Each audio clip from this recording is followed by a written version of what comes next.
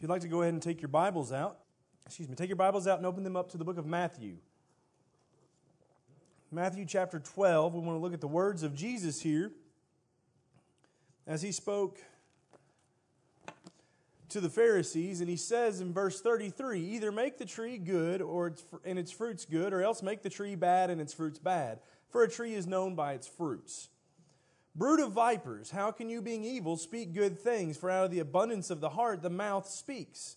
A good man out of the good treasures of his heart brings forth good things, and an evil man out of the evil treasures brings forth evil things.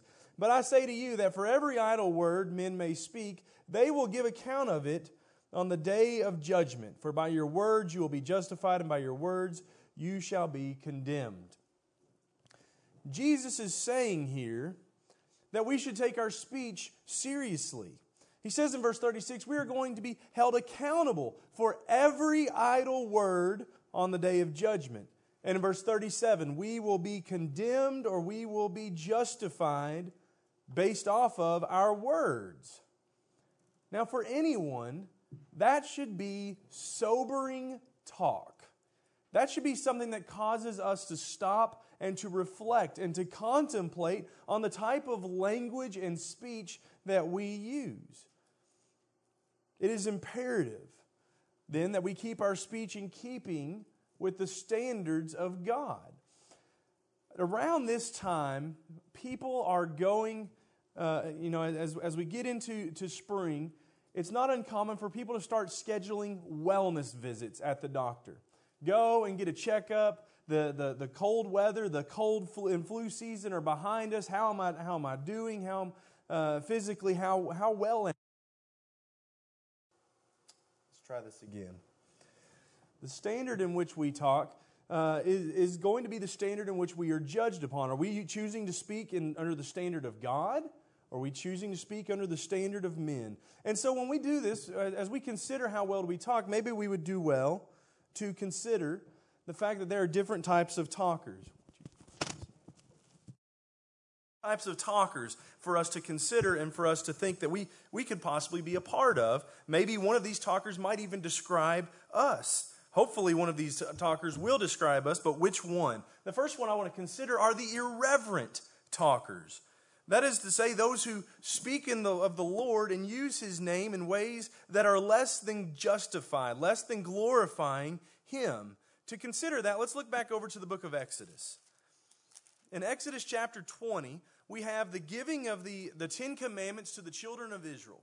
And as they are receiving these commandments, one of the commandments that is giving to them, down in verse 7, says, you shall not take the name of the Lord your God in vain, for the Lord will not hold him guiltless who takes His name in vain. Now the children of Israel held to this commandment quite strongly.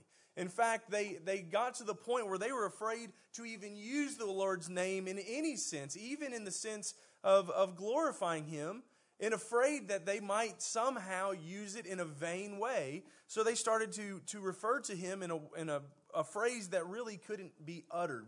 We call it Yahweh. It was in our alphabet, it's just YWHW. It's a word that can't really be pronounced. But this was the way that the Israelites would refer to God for fear of violating this command. Do not take the Lord your God's name in vain. They held this as a very important part of their life. And that is because they understood, as the book of Leviticus reveals over and over and over again, that God is holy. God is more than the things that are of this earth. He is more than the circumstances of this life. He is far above all things that we can even comprehend. And we are called to be holy as He is holy. And so they would take great care with the use of His name. Now, for those that are described today as irreverent talkers, they are those who misuse the name of the Lord. They have an attitude of using it without sincere respect for who God is. And there are many ways in which one can be guilty of this, but two that are primarily found today, probably the most vile of them all, the one that causes the most concern, is whenever God's name is associated with some form of swearing or cursing. When we see that happen, when we see people that use words like the word damn, which we know, we understand that word refers to condemning something to hell, is the way that is used throughout Scriptures. So that word alone, every time you hear that word used, we need to understand that what we're actually talking about is placing ourselves in a place of judgment, a place that says this is something worthy of going to hell. And I think all of us would agree that that's not a place that any of us deserves to be, but would really even desire to have the responsibility of being in that. But also when you conjunct that with the misuse of the Lord's name and put those words together, you're taking this to a whole new level, because really what you're doing is placing yourself in the place of God. We need to be very careful with the way we choose our words. And so many Christians would look at that and say, oh, absolutely, I would never associate God's name with curse words or swear words. That's a terrible thing. But so oftentimes we do find people who misuse the Lord's name in a vain way, use it in vain repetitions, or use His name carelessly. A very, very common phrase when someone sees something that maybe it is shocking to them, or it is sometimes even very pleasing to them, but you will hear them use the Lord's name saying, oh my God. Those words are not bad words. I think it's sometimes that we get the mindset that that's a bad phrase when we hear people say it. But rather, the way in which they use those words. Associating God's name with things that are just carelessly thrown throughout our lives. You see it in language online, OMG, and different sorts of ways in which people take God's name and turn it into nothing more than a mere catchphrase. It's just something that describes my excitement for this situation or my fear for this situation. We need to be very careful with the way we handle God's name, because God deserves much more fear and much more reverence than to just throw His name out there and associate it with all sorts of happenings in our lives. And this also applies not just with the Lord's, with our Father's name, but also with Christ's name. Turn over to the book of Philippians. In Philippians chapter 2, in verses 9 through 11, look at the way that God associates Christ's name with things that are higher, things that are nobler. He says in verse 9, God also has highly exalted Him and given Him the name which is above every name, that at the name of Jesus every knee should bow, of those in heaven and of those on earth and of those under the earth, and that every tongue should confess that Jesus Christ is Lord, to the glory of God the Father. Whenever we use God's name, whenever we use Jesus' name, we need to remember that we are referring to them to their glory. And so how are we using their name? How is our talk reflecting of them? This sort of irreverent talk is common today in everyday speech. We see it all around town. We probably see it amongst our friends, amongst our coworkers, even our family members. But it's especially prevalent in entertainment.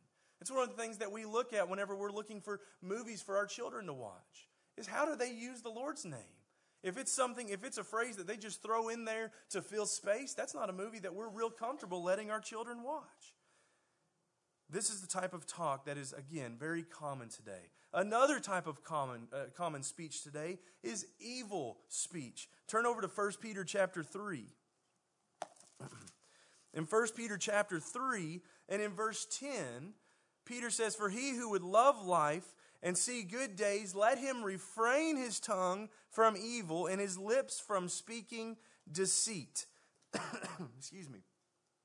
Peter is quoting from the Psalms there in Psalms 34, and it won't be much surprise to find a lot of quotations from the Psalms and from the Proverbs referring to the way that we talk, since so much effort and so much attention is given there. But he says here that for those who would desire to see good days, those who love life, He's not talking about necessarily the physical life that we live here. The goodness of the days that we have. You oftentimes hear people say, oh, I remember the good old days.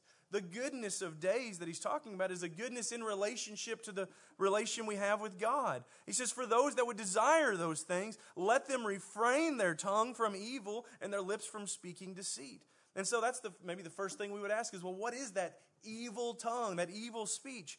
Peter answers it with that first, as he quotes from Psalm, those who use lying words. The Proverbs also talk about this. If you want to hold your place over here in the New Testament, and we'll be flipping back in just a moment, but if you turn over to Proverbs chapter 6, Proverbs chapter 6 and verse 19. He says there, a false witness who speaks lies and one who sows discord among brethren. And as he refers to them, he's referring to these things that the Lord hates. Go back up to verse 16. 6 things the Lord hates, yes, 7 are an abomination to him. So this evil speech, the idea of one who lies, who sows discord, this is something that God has no love for at all. He hates it. It's an abomination to him. Back over in the New Testament in Romans chapter 16. Read with me there in verse 18. We'll actually start in verse 17. He says, I urge you, brethren, note those who cause divisions and offenses contrary to the doctrine which you have learned, and avoid them. For those who are such do not serve our Lord Jesus Christ, but their own belly, and by smooth words and flattering speech deceive the hearts of the simple. As he talks about those who in their speech, in the way that they talk, they deceive others. So that goes with that lying words, those deceitful words. These are words that are evil to the Lord. They are words that he does not desire to be on the lips of those that would follow him, those who would love him. But also in Ephesians chapter 5, Paul takes this a step further. Not just those who use deceitful words, not just those who lie, but those who, what he refers to as speak in a filthy way. Look in starting in verse 1 of Ephesians chapter 5. He says to be imitators of God as dear children. Well, how do we do that? He says to walk in love as Christ also loved us and given himself for us, an offering and a sacrifice to God for a sweet-smelling aroma. We've talked about that concept quite extensively throughout our classes here on Sunday morning. That we need to be imitators of God by imitating the love that he had for us as seen and exemplified in Christ. But then he goes on a little bit further to talk about our language and our actions as well. He says, but fornication and all uncleanness or covetousness, which is the same thing as idolatry, let it not even be named among you as is fitting for the saints, neither filthiness nor foolish talking, nor coarse jesting, which are not fitting, but rather giving of thanks. So whenever we talk, our talk must not be talk that is filthy. It carries with it, that word carries with it the idea of literally talking about bodily functions. We don't need to go into those to know what it's talking about there. Whenever we use words related to our own bodily functions, that's not something that is necessarily supposed to or flow with the words of the saints, with the words of those that are following God. He says that not to use foolish talk. We'll talk about that in just a moment as well. But he also says not to use coarse jesting. That coarse jesting, it ties directly back to that filthy language. It's that idea, you've probably met those people who will say something that's just so off the wall, so disgusting, and it's like, oh, I was just kidding. It was just a joke. That doesn't justify the language that we use, the fact that we were kidding or not. God is saying there is a language that is befitting of the saints, and there is a language that is not befitting. And this evil talk, this lying and deceiving and using filthy words, profane words, that is not befitting of the saints. Another way that he talks about those who speak evil is found in 1 Corinthians. Turn back over to 1 Corinthians chapter 6. 1 Corinthians chapter 6, we find a way in which we can speak evil that is probably more difficult for us than we even realize. In 1 Corinthians 6, verse 9, it says, do you not know that the unrighteous will not inherit the kingdom of God? And then he goes on to list those that would fulfill this description of unrighteousness. He says, do not be deceived, neither fornicators, nor idolaters, nor adulterers, nor homosexuals, nor sodomites, nor thieves, nor covetous, nor drunkards, nor revilers, nor extortioners will inherit the kingdom of God. That word revilers, it is the same type of language that is used about those who gossip or those who tear down others with their words. That is the idea of reviling. And that's put right up there with murder and adultery and homosexuality. Our words are significant in the eyes of God. And so he says, don't speak evil of others. Don't revile others. Back over in the book of Exodus, we have another example of that. Exodus chapter 22 and in verse 28, it says, you shall not revile God, nor curse a ruler of your people. Jude would also mention this in Jude 8. What's he talking about here as he talks about a ruler of your people in Exodus? Well, Jude in verse 8 says, likewise also these dreamers defile the flesh, reject authority, and speak evil of dignitaries. Who are these dreamers that he talks about? Back up in verse 4, he says, certain men have crept in unnoticed, who long ago were marked out for this condemnation, ungodly men who turn the grace of our God into lewdness and deny the only Lord God and our Lord Jesus Christ. These are the men that he's talking about in verse 8, who are defiling the flesh, rejecting authority, and speaking evil of dignitaries, speaking evil of those who are in authority. And certainly this could talk about those who are in authority over us directly. Maybe if there were elders over this congregation, speaking evil of those elders, that is certainly one thing that it's talking about here. But how much more so, not much more so, but also those who are in authority maybe over the country. 4 years ago, well, not quite that long, but the last presidential or the last president of the United States, Obama, had a lot of people reviling him. And I imagine there were Christians reviling him, speaking evil of Obama. And I go and tell you right now, it's not a surprise that there are people today who are reviling Trump and speaking evil of Trump, even those who are Christians, but aren't fans of his policies, of the way that he talks and the way that he runs the country. It can be very easy for us to speak evil for those who are in authority. And we need to remember that God says those who do so, those who revile, are those who are marked for condemnation, those who do not have a place in the kingdom of God. But also when we speak evil of those around us as well, not just those who are in authority. Turn over to Matthew chapter 5. Jesus spoke quite a bit about the way that we talk in Matthew chapter 5. And he said in verse 21, you have heard that it was said of those of old, you shall not murder, and whoever murders will be in danger of the judgment. But I say to you that whoever is angry with his brother without a cause shall be in danger of the judgment. Whoever says to his brother, Raca, shall be in danger of the council. But whoever says, you fool, shall be in danger of hellfire. What was Jesus saying? He was saying the same thing that Paul was saying. If you revile those, even those around you, if you speak evil of those, of your brethren, of those in authority, that pretty much it kind of includes everybody in that language there. If you're speaking evil of them, then you're in danger of hellfire.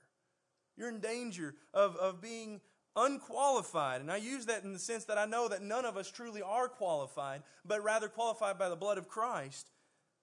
But yet, if we revile those around us, we take the blood of Christ and we make it of no avail to us because we are not speaking in the way that we should. This, again, is common speech for our day. This idea of reviling. We talked about the president. Politics is a huge place that you see reviling. You start talking about politics, you start talking about what other people believe is the best route for the country, and it becomes very easy, and especially in a workplace scenario, I remember seeing it so often to just really speak evil about those that are in charge, about those that believe differently than you. Politics, business, all sorts of places that we see a common occurrence of evil talk. The next one that I want to look at is what we'll call careless talk. The overuse of words. And how fitting for a preacher to be talking about overuse of words. I mean, try to keep these sermons shorter so that we're not overusing my words. And you try to use wisdom with choosing my words in the way that I speak to you. But we can actually be guilty of speaking too often. And this idea of overuse of words. Look over in James. In James chapter 1. James is going to speak there about true religion. And he says in verse 26, if anyone among you thinks he is religious and does not bridle his tongue, but deceives his own heart, this one's religion is useless. Useless if you're not bridling your tongue. Writers and faith both are taking classes on, on horseback riding. That's one thing that they're going to be learning, or I imagine they've already learned about, is bridling something. That is the way in which you control that horse. We need to be in control of our tongues. This is what James is saying there. If we're not in control of our tongues, rather we just let our tongues carelessly flap out there in the wind saying whatever they want to say, our religion is useless. In fact, earlier in chapter 1, in verse 19, he says, so then, my beloved brethren, let every man be swift to hear, slow to speak, slow to wrath. That's the very idea of being the opposite of careless talk. To be using our words too hastily. Be very quick to just throw that word out there. And if we want to turn back and look at some other chapters that talk about this in Proverbs. Again, I told you there'd be many passages in Proverbs that discuss our talk. Proverbs chapter 10, verse 19. In the multitude of words, sin is not lacking. Might just say that whenever there's a bunch of words out there, it's not hard to find sin in them. But but the latter part of that verse, but he who restrains his lips is wise. Proverbs 29 and verse 20. 29 and verse 20 goes on to say, do you see a man hasty in his words? There is more hope for a fool than for this man. So again, the proverb writer agrees with what James is saying, and James agrees with what the Proverbs is saying, and they are in harmony when they say that we can be guilty of overusing our words, speaking carelessly, saying things off the hip, off the fly. But we can also misuse our words in the sense that we use them in the form of flattery, in the form of building up things and deceitfully building them up. While you're still here in Proverbs, look at Proverbs chapter 12. Proverbs 12 verses 1 through 4. Whoever loves instruction loves knowledge, but he who hates correction is stupid. A good man obtains favor from the Lord, but a man of wicked intentions he will condemn. A man is not established by wickedness, but the root of the righteousness cannot be moved. An excellent wife is the crown of her husband, but she who can causes shame is like rottenness in the bones. I read Proverbs. I apologize. I wrote down Psalms. Psalms 12, verses 1 through 4. I should make my abbreviations longer. They wouldn't look so much alike. Psalms 12, verses 1 through 4 says, help, Lord, for the godly man ceases, for faithful disappear from among the sons of men. They speak idly, everyone with his neighbor. With flattering lips and a double heart they speak. May the Lord cut off all flattering lips and the tongues that speak proud things, who have said with our tongue we will prevail. Our lips are our own. Who is Lord over us? That kind of seems like it goes against the things that we're talking about. We're not supposed to be irreverent in our speech. We're not supposed to be evil. We're not supposed to be careless. But here the psalmist is saying, don't flatter, don't talk well of someone. Well, no, that's not what he's saying. He says that those who speak with flattery and a double heart. You have those that kind of have the idea that it doesn't really matter what I say because I'm a smooth talker. I can talk my way out of it. I can schmooze them a little bit and make them feel better about themselves, and it doesn't really matter the things that I say. Back over in Matthew chapter 5, Jesus talks about also with this careless talk, going away from the idea of flattery, of being a smooth-tongued devil, as we might sometimes call them. He's going on a little bit farther to talk about the way in which we make our oaths with others. Matthew chapter 5, verses 33 through 37. He says, you have heard that it was said of those of old, you shall not swear falsely, but shall perform your oaths to the Lord. But I say to you, do not swear at all, neither by heaven, for it is God's throne, nor by the earth, for it is his footstool, nor by Jerusalem, for it is the city of the great king. Nor shall you swear by your head, because you cannot make one hair white or black, but let your yes be yes and your no, no, for whatever is more than these is from the evil one. And this also reflects what James says, or I should say James reflects what Jesus says in James chapter 5, verse 12, when he basically repeats what Jesus said there in verse 37, telling them not to swear, but let your yes be yes and your no be no. Jesus is telling them, you be very careful with your words. You be very careful in what you choose to say yes to and no to. And he's speaking specifically to the context of the Pharisees, who at that time would say, yes, I will do that. I swear by the temple that I will do that. And when it came time for them to do it, they would say, oh, but I didn't swear by God. So it's okay. I don't have to do that. I can go back on my word. And Jesus was saying, don't you understand? The temple is the house of God. The earth, his footstool. Jerusalem, his city. And even if you swear by your own head, by your hairs, God is the one that controls those, and those belong to him too.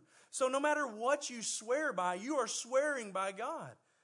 So instead, just be honest. Let your yes be yes and your no be no. Don't be quick to make oaths and careless to make things that you can't follow through on. Think about your words. And then he also says to not use unwholesome words. And maybe this passage, Ephesians chapter 4, maybe this passage fits in for all of these three categories that we're talked about. The idea of using wholesome words. Ephesians 4 verse 29 says, let no corrupt word proceed out of your mouth, but what is good for necessary edification, that it may impart grace to the hearers. When we think of wholesome words, you think of wholesome food. Food that is good for the body. Food that is nourishing. Unwholesome food. Filling our bodies full of junk food and all sorts of things that slow us down, that build fat, that aren't making the body stronger. We understand the difference between wholesome and unwholesome foods. Do we understand the difference between wholesome and unwholesome words? Paul calls it corrupt words. He also calls those things that are necessary for edification, things that are good, things that are making things stronger, words that build up. We need to have that sort of talk, not words that tear down, not words that are not healthy for those to hear. And so that means we need to be very careful with our words, not use careless words. Again, this is common everyday speech, and probably the careless words are more common in Christians than maybe the irreverent and the evil, but they're just the same. Careless words are words we need to make sure are not a part of our talk. And then finally, we have the gracious talk. That is those who are the opposite of unwholesome, those who are wholesome, those whose speech leads to edification. Again, Ephesians 4:29 says that. It says that words that impart grace to the hearers. Those words that build up, those words that encourage. Colossians speaks a great deal about this. We'll actually look at the book of Colossians several times here in the close of this lesson. But in Colossians chapter 4 and verse 6, he says, let your speech always be with grace, seasoned with salt, that you may know how you ought to answer each other. That means the language that we use, the speech, the talk that we use, it needs to be pleasing. Now, that doesn't mean that if somebody doesn't want to hear something, we can't say it. Remember when what Paul said in Ephesians? Necessary edification, words that build up. There's times when people aren't going to want to hear what you have to say, but you must say it to be edifying, to build them up, not to let them just continue to crumble, but to draw closer to God. But even when we say things that are necessarily edifying, it needs to be seasoned with salt. Jesus would say that we need to use gentle language.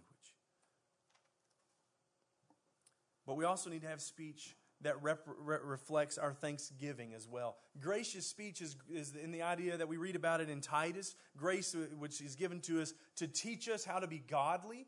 That sort of speech is viewed in gracious speech. That sort of speech that helps people to become more godly. But also you think of the idea of giving grace, giving thanks. We need to have thankful speech as well. Look over in Ephesians chapter 5.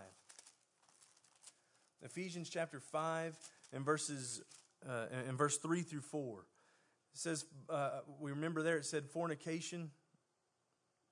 fornication, uncleanness, covetousness. Let it not even be named among you as is fitting for saints. So he's speaking about that sort of stuff that is unfitting for saints. We need to find things that are fitting for the saints. And this is where we're going to get into Colossians. What sort of talk is fitting for the saints? Colossians chapter 1 verse 12 says, giving thanks to the Father who has qualified us to be partakers of the inheritance of the saints in life. In chapter 2 in verse 7 it says, rooted up and built in Him and established in the faith as you have been taught, abounding in it with thanksgiving. In chapter 3, in verse 15, let the peace of God rule in your hearts, to which also you were called in one body, and be thankful. In verse 17, whatever you do in word or deed, do all in the name of the Lord Jesus, giving thanks to God the Father through Him. And in chapter 4, verse 2, continue earnestly in prayer, being vigilant in it with thanksgiving. I think Paul is trying to get something across to the readers of this letter. I think he is trying to say something, and I think he has chosen his words carefully. The word thankfulness, thanksgiving, thanks comes up over and over and over again in this chapter because that is the sort of talk that is fitting of the saints. So what sort of talk wouldn't be fitting of the saints? Look over in Philippians chapter 2 and verse 14. Do all things without complaining and disputing. Gracious talk is talk that builds others up to be godly, to do what is right in the sight of the Lord, and gives thanks to God for who He is, for what He has done. Now, these languages are common, irreverent, evil, careless. They're common languages. But this one, that one is uncommon in our day. There are so many times that we find people who are very quick to speak in evil, irreverent, careless ways. But how often do we hear people speaking with grace in their tongue? We need to aspire to become gracious talkers, the talkers God wants us to be. Besides from the fact that we know, as Jesus said, we're going to be judged by our words, we also need to consider some other reasons why it's important to use proper talking. One, Jesus says in Matthew chapter 12, verse 34, we read that, our words reveal our hearts. Whenever the word, out of the abundance of our hearts, the mouth speaks. So what we are saying tells everybody else around us, that's what's really in his heart. But we also need to remember that from where our words come from, out of our hearts, that has an effect on other people. So oftentimes we don't think about the consequences of our hurts. Proverbs 26 tells us in verse 28 that lying and flattering can be destructive. In Proverbs 16, 27 and 28, and Proverbs 17 and verse 9, it says, gossip creates strife and destroys friendships. Proverbs 11, verse 9 says, neighborly relations are destroyed by our tongues. I told you the book of Proverbs is filled with instruction on how to speak. And in fact, James would call the tongue a powerful poison. He would say that it sets the forest on fire with just a small flame. So you often, maybe you think of that little phrase that kids sometimes use. You probably used as a child. Sticks and stones can hurt or can break my bones, but words can never hurt me. I don't know who came up with that little ditty. I don't know where that came from, but that's as far from the truth. That's as far from the gospel as you can get. Words can hurt. You could talk to the thousands of teens every year that would say words hurt. But they can't because they've ended their lives. They've taken their lives because of the words of people, the words of their classmates, the words of their parents. We need to understand the importance of proper talk so that we can reveal a good and honest heart, a godly heart to the world, so we can avoid hurting others, but rather building them up and blessing them. Again, and we won't turn to all these, but Proverbs 15:1 says that good words cool down heated conversations. Proverbs 12:25 says good words comfort the anxious. Proverbs 15:4 says good words delight those who hear them. And of course, as we read in Ephesians 4:29 and Colossians 4:6, good words offer grace to the hearers. Do our words impart grace to the hearers? The potential for so much harm, the potential for being judged by our words should cause us to say, I need to make sure my talk, my speech is proper. And if it's not, how do I get there? How do I have better talking? And the first one that Jesus talked about in chapter 12 of Matthew, we've already read, was when he said, out of the abundance of the heart the mouth speaks. We need to guard our hearts. Proverbs 4:23 says, keep your heart with all diligence, for out of it springs the issues of life. And chapter 16 says, the heart of the wise teaches his mouth and adds learnings to his lips. We need to be watchful of our hearts. That phrase, garbage in, garbage out, comes to mind when we think of guarding our hearts. What are we putting into our hearts? The things that we see, the things that we hear. We teach the children that little song, be careful little eyes what you see, be careful little ears what you hear, and your hands and your feet where you go and what you touch, what you do. Be careful, because all of that ends up in our hearts. If the music that we listen to repeatedly, it makes fun of God, or it uses God's name without reverence, it uses vile and disgusting language, it uses careless talk, what do you expect to find from your mouth? If the shows that we watch and the movies that we see are filled with filth, that's what we're putting into our hearts. And from the abundance of our hearts springs forth from our lips. So how do we have better talk? We guard our hearts. We treat our hearts as precious. And then we guard our lips. Proverbs 13, he who guards his mouth preserves his life. Proverbs 21, verse 23, whoever guards his mouth and tongue keeps his soul from troubles. And again, Ephesians 4:29, over and over again, we'll be going back to that. Let no corrupt word proceed out of your mouth. Not only do we need to be careful what goes into our hearts, we need to be careful about what comes out of our mouth. And to do that, we have to think first. We have to spend some time thinking of the consequences of what we say. I'm always reminded of a friend of mine, a preacher who would say when I was younger, over and over again, I got so sick of hearing him say this. And I finally realized he was saying it because I needed it. He'd say, Kyle, you can't unring the bell. You got to remember that. Once the hammer strikes the metal, the ring will sound out and you can't ever bring it back. It goes throughout the land and everyone can hear it.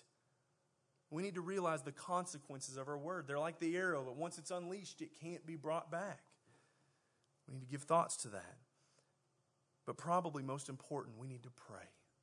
And pray. And pray. Every morning and every night. Pray the Psalm of 141 verse 3. Set a guard, O Lord, over my mouth. Keep watch over the doors of my lips. Pray that the Lord helps you to speak with grace and with kindness to others. We should never forget, when we consider how well do we talk, never forget the power of our speech. It has the ability to hurt others. It has the ability to hurt ourselves. But it also has the ability to build up, to teach, to encourage, and to bring glory to God. As we examine our spiritual well-being, let us give prayerful attention to the way that we talk. And maybe always have the psalm of the words of David on our lips and in our minds. Let the words of my mouth and the meditation of my heart be acceptable in your sight, O Lord, my strength and my Redeemer. In just a moment, we are going to sing number 85, Sowing the Seed of the Kingdom. And we understand what that means. To sow the seed is to tell others about the glory of Christ, the truth of the gospel, the message that is for them that they can be saved from their sins. In just a moment, if you have not had an opportunity to obey that gospel, to come to the Lord, seeking that forgiveness, to be changed from that old man that lived in sin, that lived in darkness, but to be risen anew through baptism, to be washed of your sins, you're going to have that opportunity. And I encourage you to take advantage of that opportunity. But for many of us who have already done so, we need to ask ourselves, are we sowing the seed of the kingdom with the words that we speak? Do the words that we speak sow a seed that looks to God as the holy God that He is? The God that is above all other? The God that is more important than the amazing trick that we just saw in the Olympics? Than the bad news that we just received? The God that is deserving to have His name revered and used with holiness? Are we sowing the seed of the kingdom that says the talk that we talk is going to be talk that only builds up? The talk that we talk encourages and doesn't hurt, but rather gives grace to the hearer. If there's any way this morning in which we can help you to become a child of God, to come to Him for the forgiveness of your sins, or if you have struggled with some of these things or others as well, that you need the prayers of the saints here, I encourage you, don't wait any longer. Come forward right now as we stand and as we sing.